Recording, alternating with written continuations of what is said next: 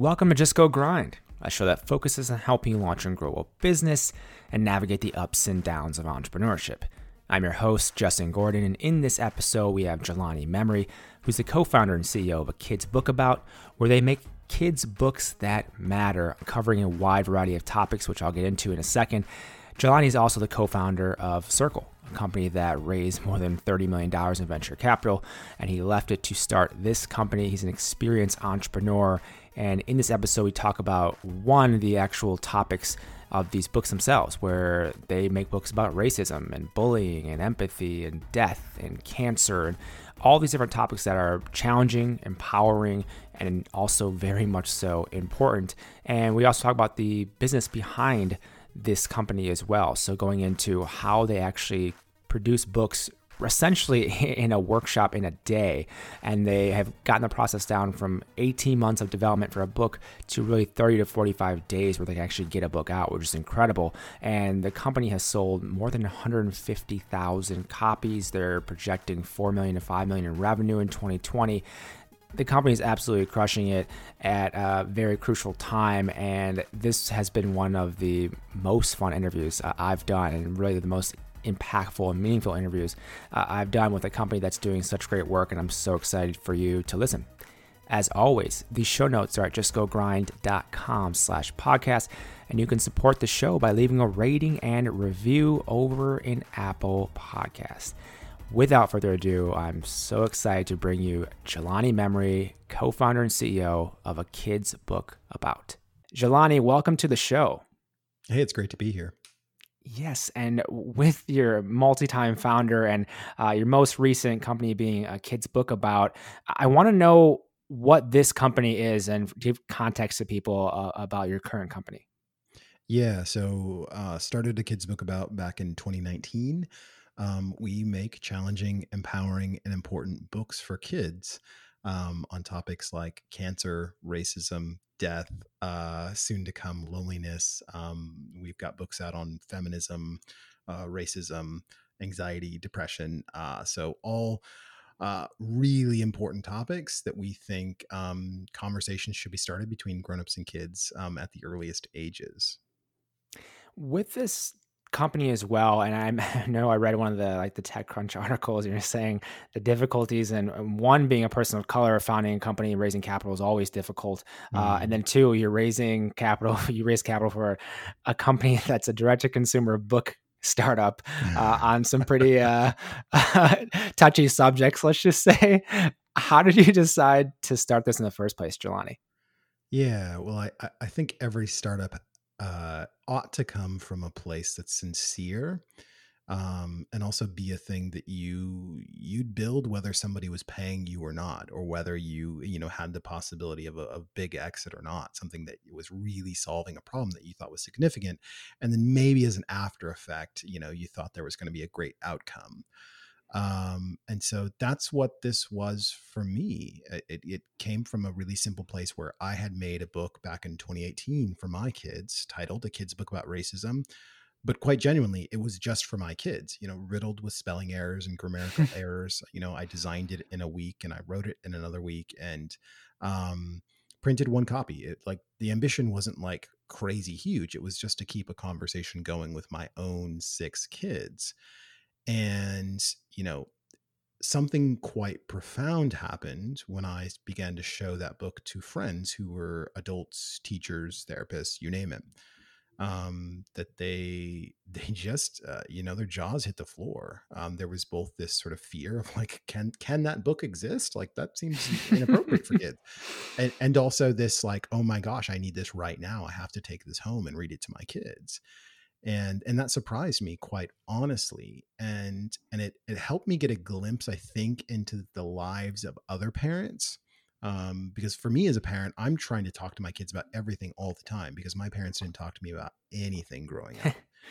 So I make it a point. As I started to get a peek into the lives of other parents, and then also into my own uncomfortability around certain topics, I was like, I've sort of unwittingly created this thing that can also be more than just this book. A kid's book about, you can literally fill in anything underneath it and it tells you exactly what the book's about. It Yeah. doesn't mince words. It's genius, by the way. Yeah, genius. And other than the fact that I had no idea what I was doing, like I wasn't trying to create a series. I just made a book. Yeah.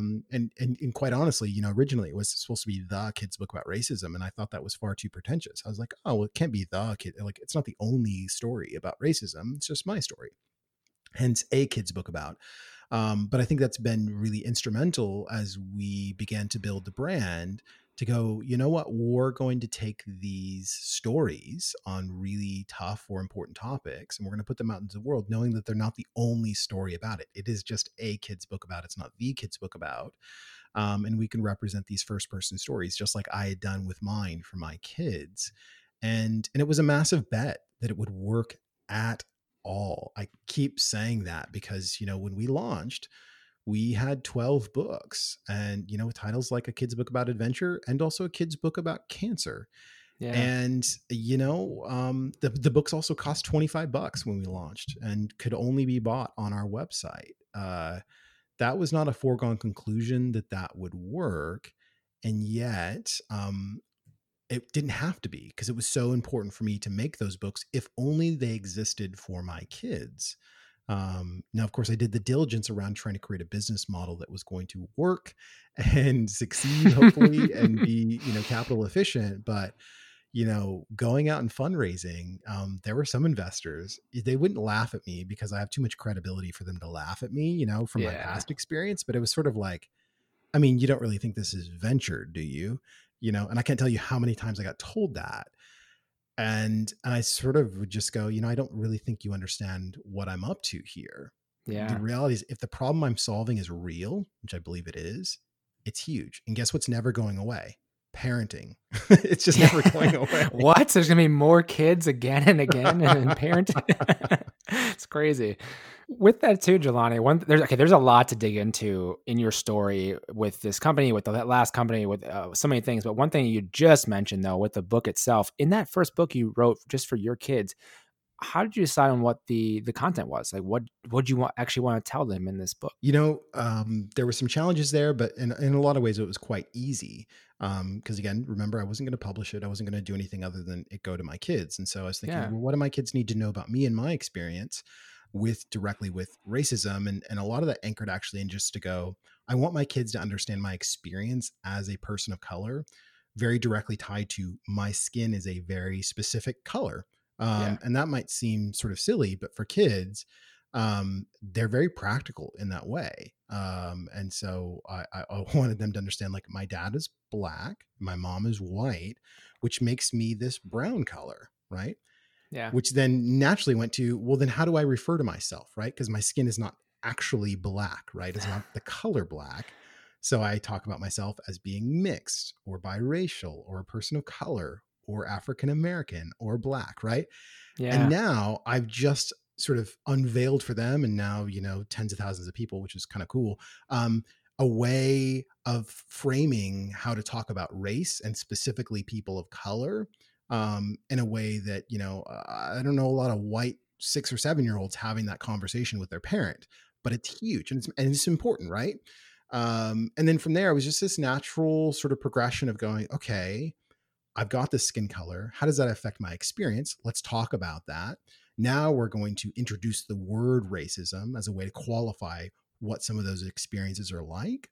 And that was very important for me, for my kids to be able to name it, not just to call it being mean or not nice or rude, to be able to go, you know what, that's different. That's actually racism. You know what I mean? And Yeah. to empower them with being able to use that word, and then go into, really a positive message at the end of the book around difference, and that it isn't just about ignoring difference, right? Being colorblind, but actually valuing difference, and seeing the benefits of what we get when people are different and not just like us. And then the very tail end of the book, at the last few pages, it's about going, when you see racism, call it that. And I think there's a lot of power in that, because our society, for grownups, has basically said, like, nobody's willing to cop to anything being racist that they've ever done, right? Like that's Yeah. crazy to me. And I just thought it can't possibly be that way. And so empowering kids with being able to use that word about certain actions and words and statements. And case in point, I'm watching the debate the other night, and my 9-year-old son goes, "Is Donald Trump racist?" Of which I quickly responded, yes, he is. Right? Because he has that vocabulary now. Yeah. You know what I'm saying? Well, I mean, that's and to that point. I mean, words are so powerful, and I like what you mentioned about your story because mine is very similar. Like, my dad is black, my mom is white, and people would say you're black or other things like that. It's like, well, I'm mixed, and I'm Yeah. a person of, because in my mind, it's like, well, I'm equally both. And Mhm. people who see you, that a lot of people I've talked to and friends who've had even for a long time were like, wait, your mom's white? I'm like, yeah, yeah, she is. And like, they don't even think about it because sometimes it's hard to tell. But there is like having a word to the feelings and emotions and things that have happened. And you can see that for kids, especially for anyone, it's powerful, but especially for kids, they're just getting started in this world to like, oh yeah, that is racism. Like that is a powerful thing, Yeah. or you can put a word to it and they can associate things and look for things. And from that first book, I mean, what did your kids tell you about it? So my kids had a few immediate responses. First response was, "This is cool, Dad. Can I make my own book?" And I was like, "Oh, Hmm. that's good." I was not expecting that response. But rad, cool, awesome. So my follow up question was, "What do you want to make a book about?" Because now I've got this a kid's book about, right? Like we can make a kid's book about anything. Which it literally took me that moment to realize that's what the book title was signaling. The Yeah. idea of series, right? That had not crossed my mind ever. And so my daughter Ella, she's like, "I want to make a kid's book about ice cream," and I was like, "Okay, cool, like fun, of course, like you're a Sure. kid." Kids think about ice cream. It has to adults, actually, to be real. As do adults, yeah. My stepdaughter Joy was like, "I want to make a kids book about divorce," and I was like, "Oh, this just got real." Like, Wow. wow, Yeah. yeah. And the neurons in my brain start firing, and I realize a handful of things. One is that my stepdaughter has now taken the most traumatic experience she's ever gone through and is now volunteering to write about it and share it with other people. Whoa, right? Yeah. The second is that she's also sort of grokked the idea that I couldn't even grok, which is this is a series of books on hard topics, right? A Yeah. kid's book about divorce, obvious, right? And the other one is that she felt the book somehow granted her the permission to enter into a uncomfortable space that was not identical to mine, that was uncomfortable for her, not uncomfortable for me, right? Yeah. And I like I can't tell you how much from that initial interaction I have pulled out principles from a brand perspective for how we think about our books, how we make our books, how we pursue specific topics. Because this idea of permission to enter into an uncomfortable space, I can tell you every teacher, therapist, grown up, adult, parent, caregiver, auntie, uncle, grandpa, you name it, they want to enter into those spaces with their kids that are in their lives, and they're struggling and they don't know how to do it. Because you ask a kid how their day was, and they're like, "It was fine. What'd you do?" "Stuff." Like it's not, like that's 90% of the conversations with my kids. So all of a sudden I was like, oh my gosh, my kid's inviting me into the most vulnerable place. And not only that, they're like ready to share about it, like write about it, talk about it. And that like has been this amazing power of our little kids books on these hard topics. It has created this permission for kids to enter into vulnerable and difficult spaces and to talk about them. I think it's really interesting to see it now with the different types of media and just mediums we have for expression and to get words out and to organize things. I think one of the things I heard recently about, if you write consistently, like clear writing, it forces you to have clear thinking because you're organizing your Mm, thoughts and ideas into then this writing, whether it be a book, a blog post, etc. And in this way, it's like, well, yeah, it forces you, if you're going to write the book and you're going to read the book, even it forces you to organize your thoughts and really think deeply about what you want to say, especially for kids like participating in this. I think that's really powerful. from that, you talked about a few different things here. One being the topics side of it. With your business, how do you go about the topics you decide to write books about? Obviously, a number of authors on your platform, but how do you decide on the topics themselves? Yeah. Look, I can give you some fancy startup answer, but the reality is it's me. Yeah. Um, I'm picking authors. I'm acquiring them. I'm deciding often what topic to pursue somebody for, or when somebody comes to us, deciding whether they're the person to write about it or not. And here's how I qualify that or justify that. I sort of stumbled into this uncharted territory of making these kinds of books for kids. And also, I'm a dad of 6 kids. I've got a blended family, 4 step kids, two biological kids. They're all different shades, and also have my own family history of being abandoned by my dad, and having my mom work as a NICU nurse, and watching more children die as I grew up than you could ever imagine. So I have all these mix of influences, and also that entrepreneurial experience. So as I walked in to think about what do I want to see in this collection, it's driven a lot by what do I want for my kids, but it's also driven by my underrepresentedness, that there are 1, 2, or 3 publishing CEOs who look like me on planet Earth. Yeah. And like that, what I bring to the table from an experience standpoint, from a point of view standpoint, I don't think there's anybody like me. And that doesn't mean I'm special. It just means I have this unique set of things that I'm bringing to it to solve and think about the problem in a different way. And the one thing I get told about my business is, this is brilliant. I can't believe it doesn't already exist. And I go, the one reason it doesn't is because nobody like me has come along to do it. Because Yeah. you can't have a white 45-year-old, male CEO who worked at Penguin for 15 years. He's just not going to come up with this, or he's not going to have the guts to step into the place. Or even if he does, he doesn't have the credibility to do it. Do you know what I'm Yeah. saying? And I Absolutely. think that's really important. So as we've gone through this process, I've handpicked people to write books who otherwise would never get a book deal, not because they're not remarkable and their story's not remarkable, but because they don't check all the boxes, right? They didn't go to Stanford. They haven't written a book before. They're not a good writer. They don't have a huge platform to sell the book. And I've said sort of, that's all garbage. I want somebody with an owned personal story that they can speak from with authenticity and truth. And so we go after those people to speak on those topics. And, it's worked up to this point. Now, having launched 27 books, our customers now tell us, hey, will you do a book about this? Will you do a book about addiction? Will you do a book about loneliness? Will you do a book about PTSD? Will you do a book about Alzheimer's? And sometimes out of those conversations, we actually bring those folks on to write about the book because of the personal experience with that topic.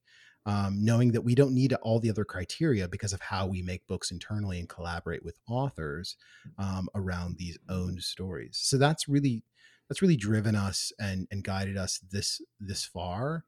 I don't know how sustainable that is into the future, but I do know it gives us an edge, in that, me personally, I am willing to take a lot of risk to go into places that frankly nobody else wants to go into. That any group of 5 people sitting in a room who would have to make the decision together would all say, this is probably a too risky of an idea.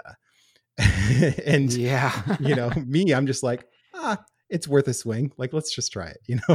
Yeah, and there's a few things I want to highlight there. I mean, one being just, this is a perfect example of like founder market fit, Mm, where you are the founder that is perfect for this market in particular. And I think that's the reason I want to bring that up, is for other entrepreneurs out there, certain ideas, or they say some things are taken already, or whatever it may be in terms of starting a company. Like, there's oftentimes something where, like, you have the background to do this company, so you should yeah. do this company.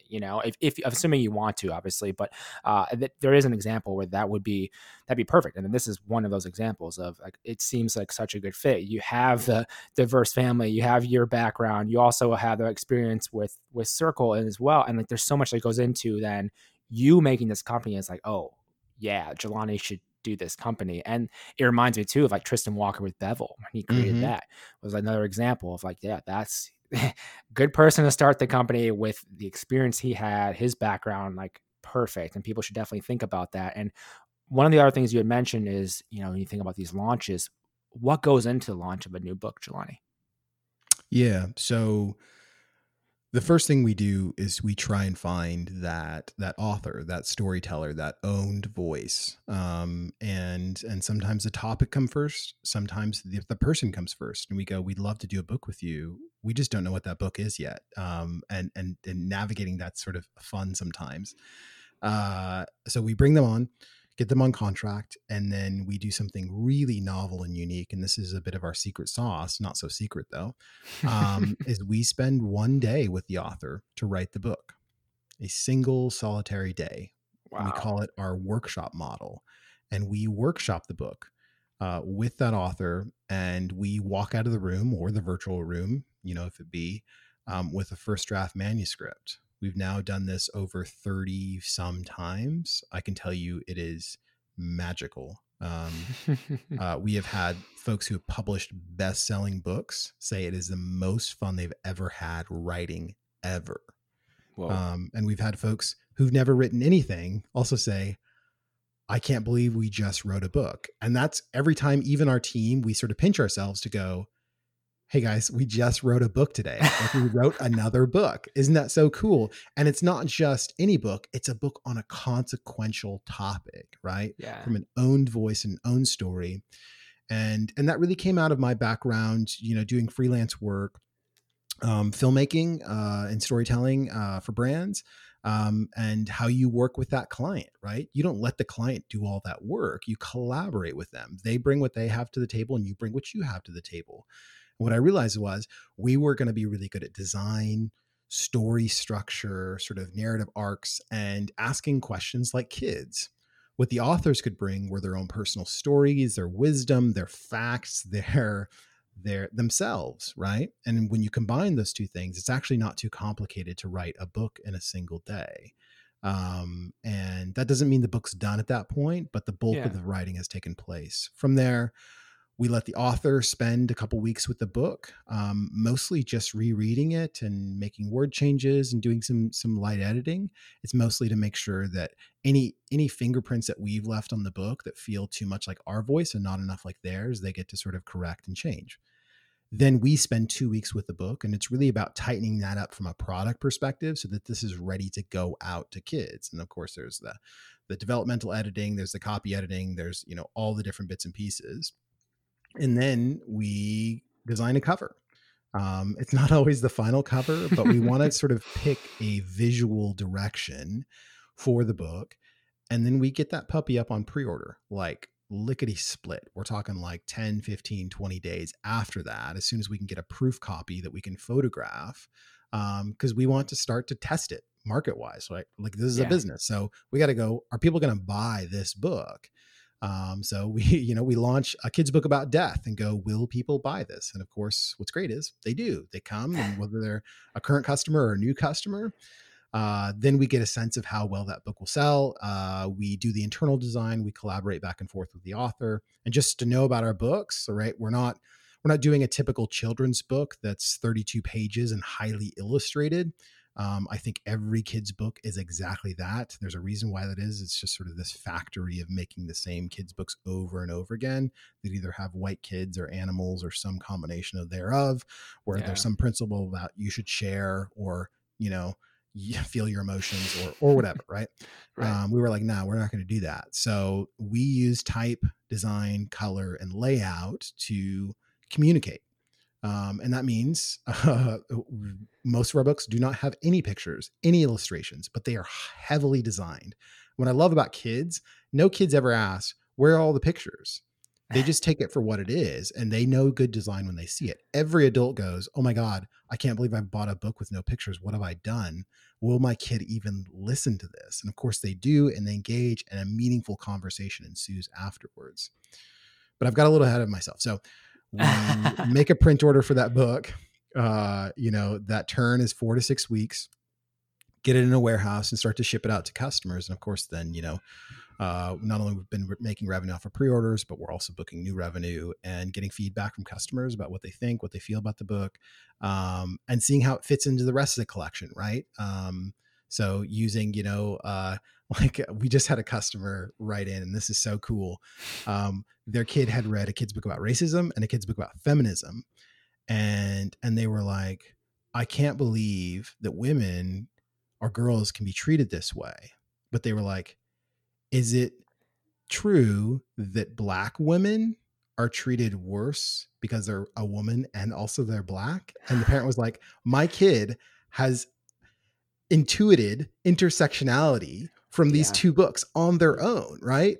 And like that's how remarkable kids are if you just provide them with the actual words and the resources to engage with these topics, right?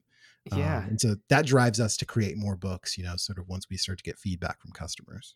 And on that note too, Jelani, with the thing you just mentioned about them engaging with the topics themselves, I mean, how do you mentioned the narrative arc, but what is then some components to make these engaging books that, they don't have pictures, they're just very beautiful with great story? Like what goes into that? What are some few things that go into that side of things? I'm just curious. Yeah.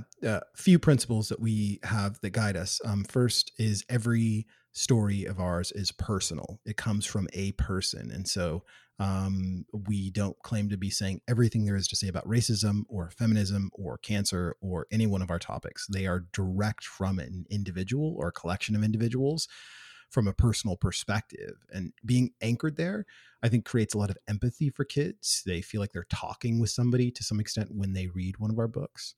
The second is to not pull any punches, to just be straight with kids, to just tell them the truth, right? To tell them the thing that every adult in their life is too afraid to say or bring up or address.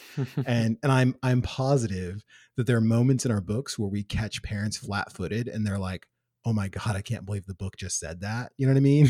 Yeah. And of course, right, like the kids are totally fine with it. It's the parents who are like, what do I do? What do I do? What do I do? And our books want to guide them through that, right? But we don't want to pull any punches. We want to just give kids this sort of straight truth. That doesn't mean our books are inappropriate for kids. We think they're highly appropriate.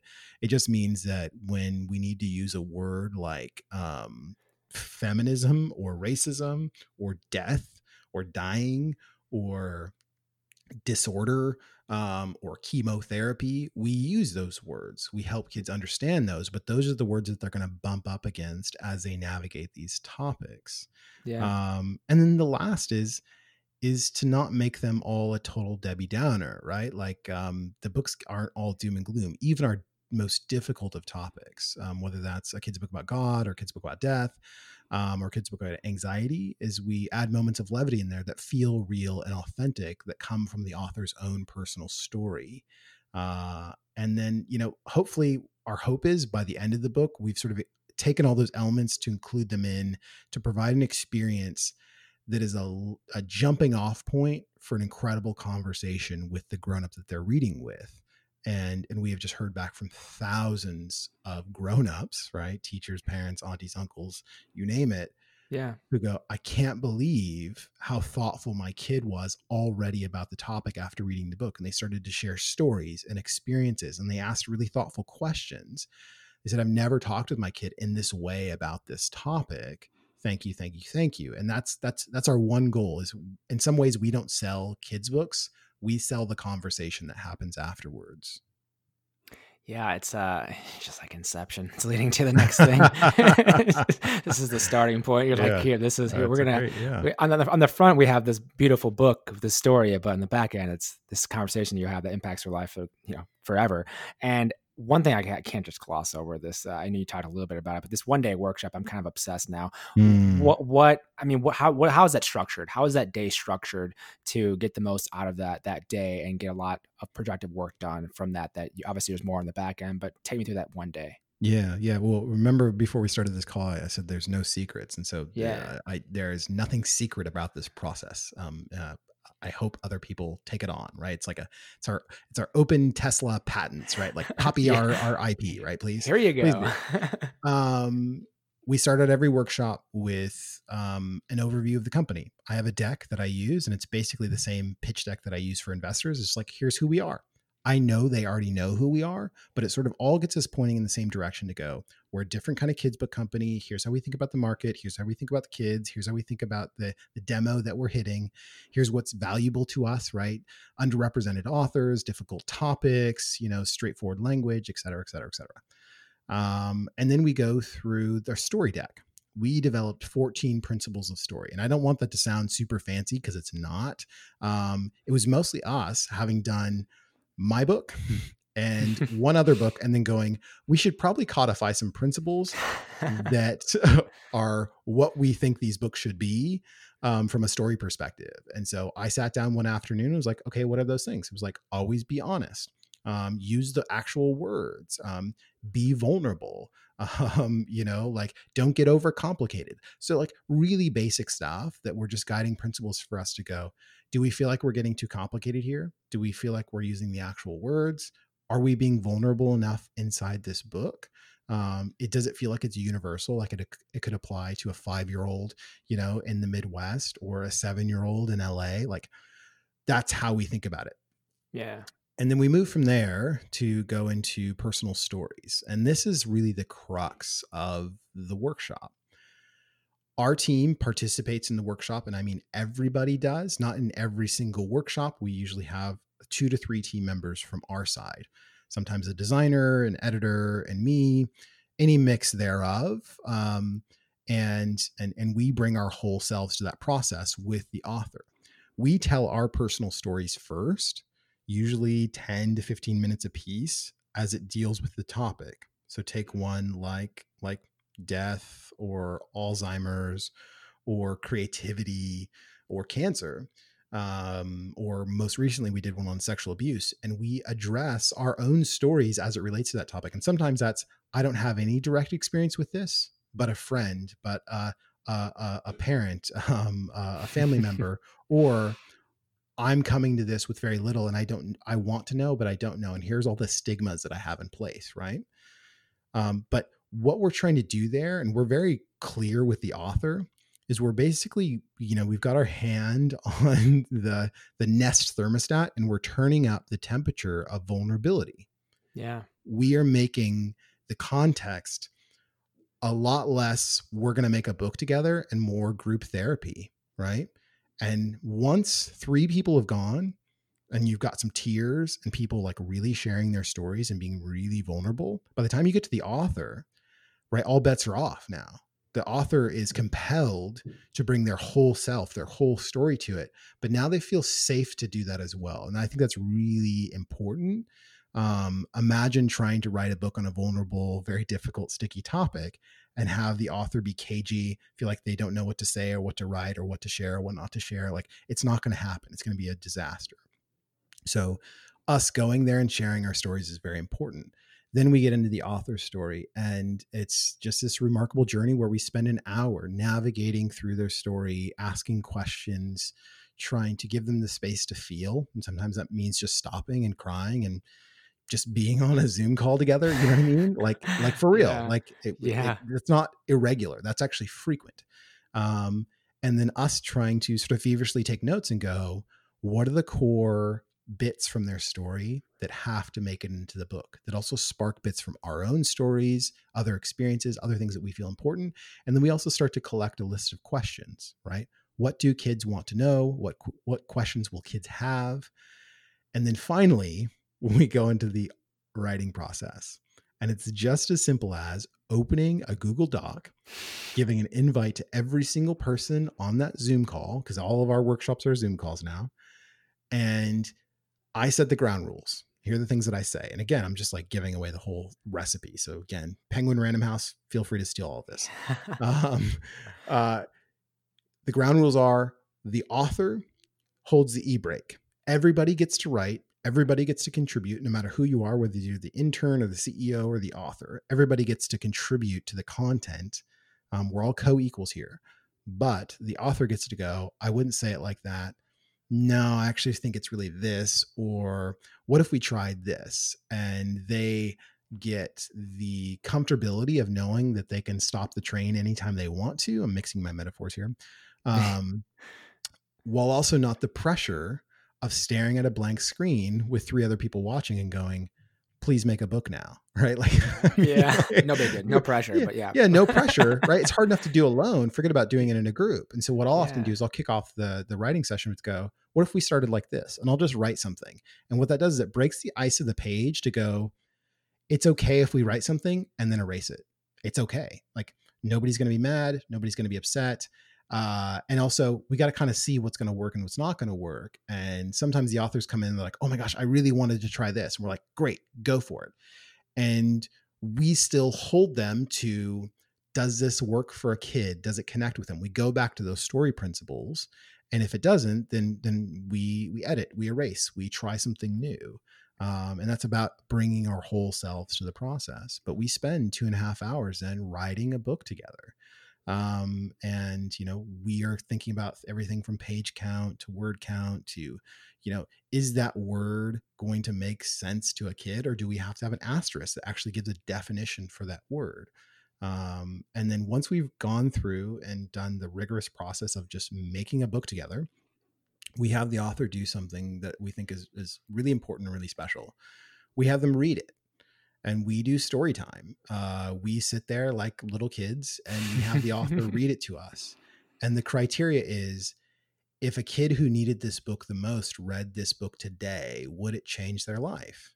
And that's a really high bar, but it is the most important bar because that's what we're going after. We're not just going after the cat in the hat, right? Like as cool as green eggs and ham is, I don't know any kids' lives changed by green eggs and ham. You know what I'm saying? It might teach you how to try something new, but actually I don't think it really teaches kids that. Our books are trying to change kids' lives. And so we have to sit there and listen to the book and go, man, if I had this when I was 6, it would have changed my life. Right. And that's the emotional gravity that we bring to each one of our books. Do I feel like we achieve that every time? I'm not sure. I'm not sure if I'm the best judge of that, but that's the intention and that's the goal. And if we hear it and we listen to it and we go, yeah, that's it. That's rad. And what's great is like, that's just as much an accomplishment for us as it is for the author in that process. And what we all get to say afterwards, which I've already said, is we just wrote a book. How cool is that? Like, that's awesome. Yeah, that's so amazing. And with this too, you always hear about getting customer feedback, user feedback as soon as possible. At what point do kids read these books? It only when it's published, or do you get feedback along the way from kids themselves? In my house, my kids usually get early access just because that's what I was going to say. I figured some beta testing there. Yeah. To be honest, I'm sure we ought to be more rigorous about getting the books to kids earlier. We don't typically. Usually it's just when it's published. We try and get some feedback either from a professional in the space who might have some good feedback. We did that with our emotions book with a few child psychologists. But otherwise, we sort of ship it, and that, in some ways, the shipping it is our beta test to go, yeah, do people like this book? Well, yeah, and you mentioned, yeah, that's a great point actually. And then one thing too is with this, you can create the absolute best book, Jelani, but if it doesn't get in the hands of people, it's kind of a moot point. And so you've sold 150,000 books, which is incredible. 27 books released. Thank you. How have you gone about growing this? Because the more people this gets out to, the more impact it can have. Like, how have you gone about growing the company itself, even to get to that 150,000 books sold point? Yeah. So, we haven't really talked about the business model side of it. Yeah. But that was very important to me. And I'll talk a little bit about my experience at Circle and how that led into how I constructed the business model for this business. With Circle, we were hardware, software, cloud, firmware. I mean, it was complicated, man. And I led the product, and I wasn't thinking technically about anything. I was just like, I want the product to do this because based on what I understand about parents and what their needs are, it needs to do this in this way. And we constructed all of our product out of story first, technical second. Which meant sort of what is the story of how this needs to fit into a parent's life as they raise their kids in a digital world. And so that led us to a lot of really complicated technical spaces. But what's great is we had a really fantastic technical team who could produce really incredible solutions to all of those sort of product needs. But like we did the thing that a lot of hardware startups have done across the last decade, which is it requires a lot of capital. You got to spend on Yeah. team and marketing and manufacturing and blah blah blah blah blah.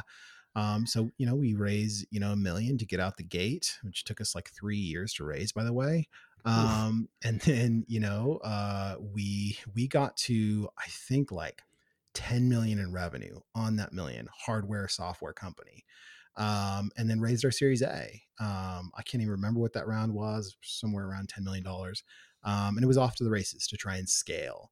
The problem was our economics were always upside down. It always cost us too much to manufacture the stuff. The CAC was always too high. The team needed to be too big to manage all the different bits and pieces. And then you add on the B2B sort of relationships with our partners at T-Mobile and Netgear and Sky. And then it was like, oh, now we need teams to manage those relationships. I mean, it just got really complicated.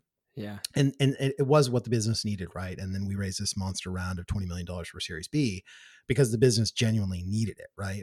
This wasn't a WeWork situation. The thing that always frustrated me, I think, was I could never just make a thing directly. And I'm like an entrepreneur's entrepreneur. Like I want to touch everything. Yeah. And I'm useless when it comes to the technical side of things. Like I can't code, I can't, manufacture, I can't make like molds or anything like that.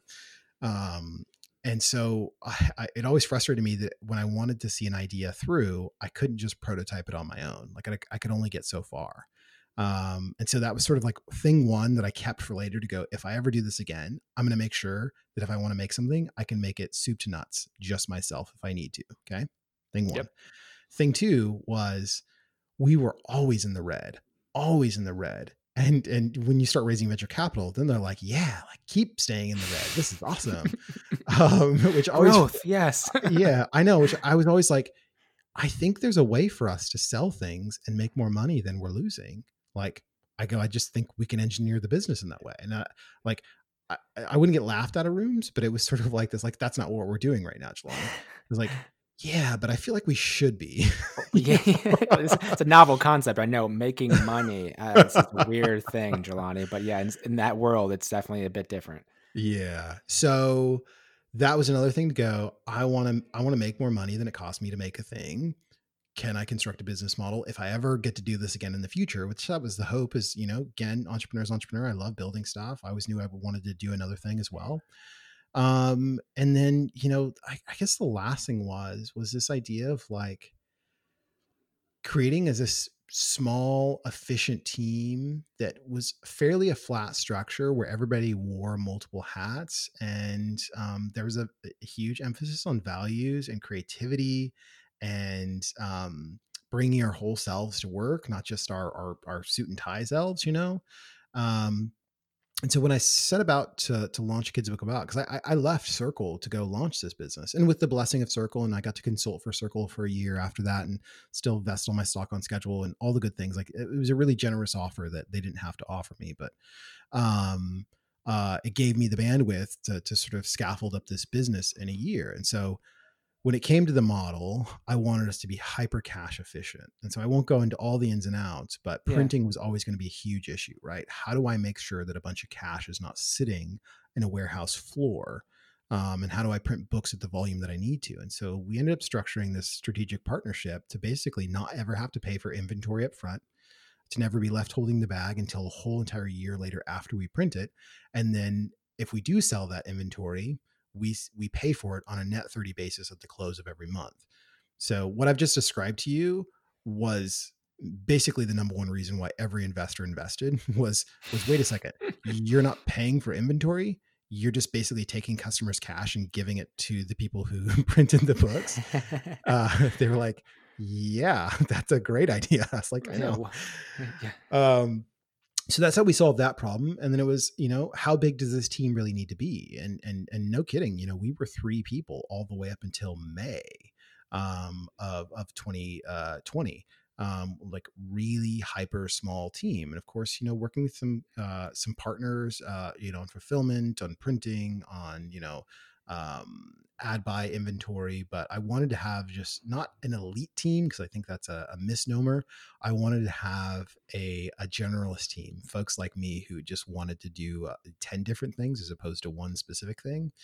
And then, we had no technical anything. Like, we're on Shopify, man. And like, Yeah.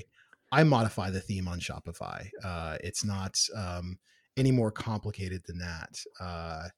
Um, uh, it, we didn't want to have a heavy overhang where we needed to pay, 6 developers 150K a year just to keep the lights on, right? Like, we wanted it to be really simple.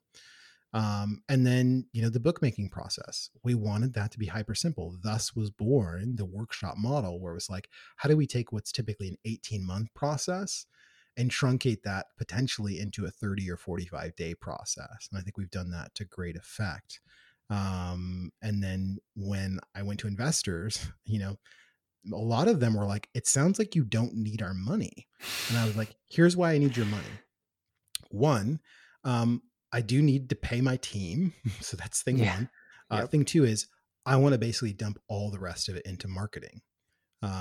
We've got a great product. We've got a great model for inventory. We've got a great team that's really sort of just really efficient in creating things. And we can spend all the rest on Facebook ads, and we've got the margin to sustain a really high CAC because we're not spending that money anywhere else.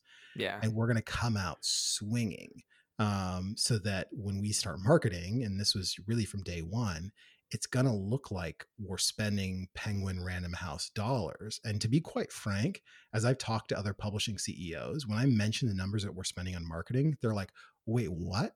That's not your marketing for that. Like, that's what you're spending a month. They're like, that's what we're spending a year. Yeah. Which also meant the very last thing, we were going to be a direct to consumer company. I wanted that relationship with our customers. I wanted to not have to license any of our IP away. And I wanted all that revenue, to be quite frank, right? Because when you're getting in, like, normal publishers, they're licensing content for overseas to other publishers, and they're making a small percentage off of that. And then also it's all wholesale relationships. And when you're doing wholesale exclusively, which is every publisher, because none of them have direct businesses, it's all Amazon, Barnes and Noble, and Target, and Walmart, and Costco. You are steeply discounting those books between 45% to upwards of 60%. Off of list price. And that is just like their normal steady state, because they don't have direct businesses. Us being 99% direct meant that we were getting all that top line revenue, and thus our margins were able to sustain a much higher marketing spend. And so when all said and done, now we're, just under 10 people. It's likely that we'll finish the year. My hope is somewhere between $4 to $5 million in revenue from 2020, with every single one of my pre-seed investor dollars in the bank account, as a break even and or profitable business. Like, that's really cool. and was a big bet to go, can I do a thing that almost seems silly, or at least seems silly to every sort of venture capitalist I ever interacted with back when I was at Circle, that now seems like it's like, with the demise of WeWork, with the collapse of the IPO of Casper, with all the troubles that all the hardware and or direct to consumer businesses are having, the days of not being, break even or profitable, they're over, man. And I'm glad we started our journey in that place. Yeah. And I just want to highlight again, so many different aspects of this that go into making this work and into what it is today. And you mentioned some of those things, so many things that really executing on things you believe in, almost like the first principles, like, hey, we know this, we know that in terms of our customer acquisition costs, we can have a higher one because of our model and how we're doing this, the relationships we've made to get this as well. And then understanding that also, I imagine the LTV is going to be high as you continue to pump out books and they want the series, so I assume that goes into it as well when looking at the CAC to LTV ratio as well. And so many different aspects of that make it a very, very appealing business that also then has that component of, at the core, is you're literally helping change the lives of kids. And that's something you said for the mission, because people want to get involved with companies that have a mission. I mean, it's just, I've seen it over and over again from founders I've interviewed on this show, especially ones who have really, really mission driven, either saving lives or impacting in some way. It's like, how'd you get your first hires? Well, people wanted to join us because of the Yeah. mission itself. And there's something to be said for that as well. And one of the last things I just want to ask about is, I know we talked before the interview about potentially getting into audio, doing podcasts. How are you thinking through that side of things, Jelani? Yeah, well, I'll unveil the 5-year plan. It's really about, and again, the luck, and this is really the right word, luck, of titling our books A Kid's Book About. You get far enough into that series, and all of a sudden people are like, "Oh, you should do a kids podcast about," and you're like, "Yeah, like, you're right. thanks, yeah, like, yeah, we should do that." And then you sort of realize that that can sort of be anything you want it to be as well. And then you start to go, well, maybe not just podcasts, like maybe a kid's show about, right? Like that'd be cool to pitch Netflix. Yeah. And then, like, there's so many different permutations of that. And so for us in the very immediate future, we are looking at audio and video as two other media formats to move into, to tell challenging, empowering, and important stories for kids, and think up and down the age spectrum, right? So for 0 to 5, as well as for 10 plus, and what the needs of those kids are, and the kind of stories, not just they want to hear, but will be life-changing for them to hear at that life stage. And again, quite frankly, like this kind of media is just not getting made. So it's not like there's a ton of competition of like other folks making really hard to stomach content for kids. Like Disney's not interested in that. You know what I'm saying? Yeah. And so I have a lot of freedom in talking about it, knowing like it's not going to be a thing that Nickelodeon's going to follow us into. They're just not. And also the acumen that it would take to do that authentically, as Nickelodeon, that's, like they just can't, they don't have the credibility to do that. So those are the two places that we're going. We're really excited about it, and we're thinking really expansive about it. Mostly back to that mission of telling important stories for kids and meeting them where they're at. And quite frankly, like our books cost $19.95. Like, I don't want just these stories to be available to kids and or parents who can pay the toll, if you will, which is why I love audio and the accessibility of that. And then we've got some creative ideas up our sleeves for video as we think about building out products there as well. Yeah, I think it's important for people to understand that, when you have the mission, you understand really well who your target audience is, and like you understand that at the core it's storytelling. Well, then there's just so many other mediums you can get the word out about it, right? I mean, you can just play with that. You're starting in books, but then it can really branch off into other things. And I think about media a lot, just because that's kind of media empire I'm building and running. It's like, I started with podcasts, but I mean, these go to blogs, they go to newsletters, videos. I mean, there's so many different channels if you understand who your audience is, and you can reach them in that way as well. And one of the things I just want to ask before we kind of close is, for others interested in what you're doing, I mean, how can people get involved, or what are you looking for help with right now? Yeah. I mean, the easiest way is, write an email to Jelani at akidsbookabout.com, and I will answer it, because I'm not so high and mighty or important that I can't answer emails. And quite frankly, I've acquired people for books, and or future podcasts, from folks who've just cold emailed me with, "Hey, I have an idea." And for me, it's all about authenticity. Are you that owned voice that story should come from? And then in terms of things we need help with, we are in like getting ready for scale mode. We're about to have a fantastic holiday season with a few things coming up that I can't talk about, not because I can't talk about them, but because we are contractually obligated not to talk about them. Darn. Those NDAs every time. Yeah, they get you. But it's gonna propel us forward in a really remarkable way. And my hope is to grow the team and the product suite into 2021. And so that's everything from operational help to marketing help to folks in the audio and or the video space. So yeah, send me an email, man. Anybody, I'm happy to converse with you. Awesome. And everyone check out akidsbookabout.com. And I know we didn't get into much about Circle. That could be another hours and hours, maybe at some point we'll do a round two to talk about that as well. But I mean, I love what you're doing with the Kids Book About, the mission, and I think people should check it out. Jelani, thank you so much for taking the time to come on the show today. It was a pleasure. Thanks. Thank you for listening to this episode of Just Go Grind. I really appreciate you taking the time to listen. The Weekly Grind, which is my weekly newsletter, comes out every single Friday. You can find it at justgogrind.com/newsletter. This is filled with tips, tools, and strategies for growing your business. If you want to know how to launch a business, how to grow it, how to get it off the ground, find employees, all these different things. There's a few tips, tools, and strategies every single week I deliver right to you. justgogrind.com/newsletter. Check it out. Thank you so much for listening. Talk to you in the next episode.